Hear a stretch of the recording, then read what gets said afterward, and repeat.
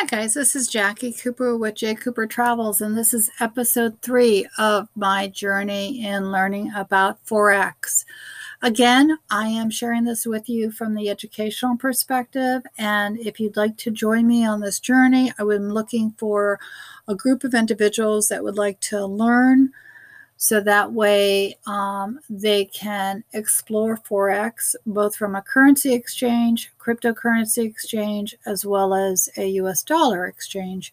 Again, this is not a financial advice. This is educational. I am a teacher and I'm sharing things as I go. So I do have access to 2 different platforms, and I would love to have you join me on this journey. So what is the Forex market? We've already talked about who the players are. Now let's talk a little bit more about the logistics.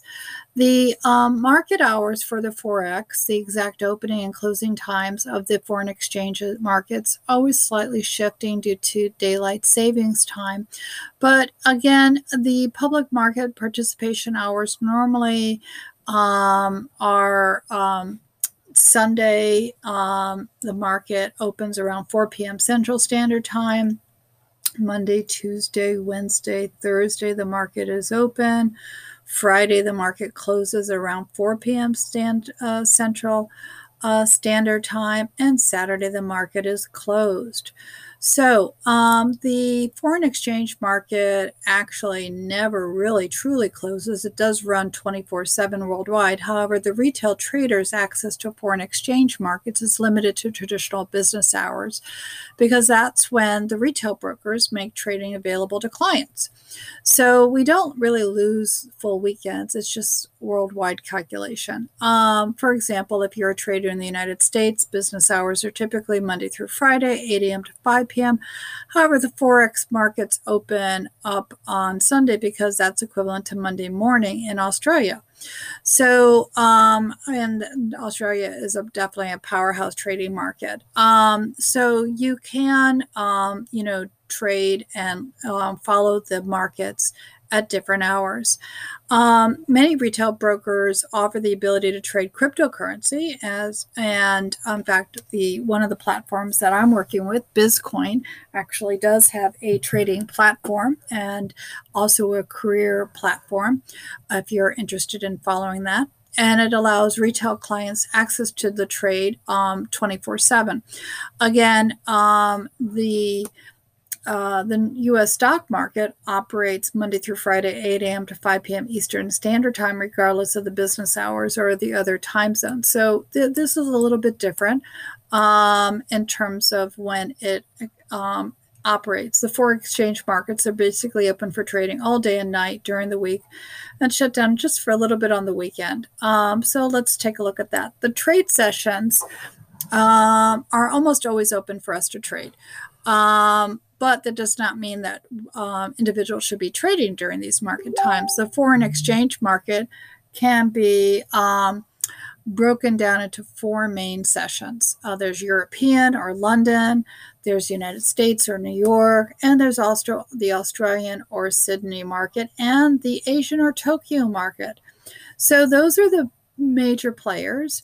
And the market volatility during each of these sessions, will vary, and that's why you can see different price movement in London and New York, and also Tokyo and Australia. So your goal, one of the goals as a trader, is to successfully watch the price fluctuations, so that way you can, decide how to best trade. Again, I am not an expert in this, and I'm not giving you financial advice. This is all educational. So with that being said, there are, various ways that you can carry this out.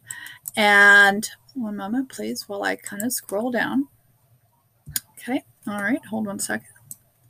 And so you also have to understand that with the market, there are certain conditions and circumstances that might be less than ideal trading circumstances. For example, holidays, it might not be the best. There might be bank holidays. The market might not be open at different times for various reasons. It might be closed. So there's different principles that, we will be learning to determine, possibly when is the best time to trade. And again, each organization has different ways that they would like to share information with their potential clients or traders. And that's why I'm looking at 2 different platforms, so that way I can best educate myself. So with that being said, I would just like to again say, please subscribe to my podcast as well as to my YouTube channel. So that way you can stay informed as to when I am posting the various background podcasts about Forex.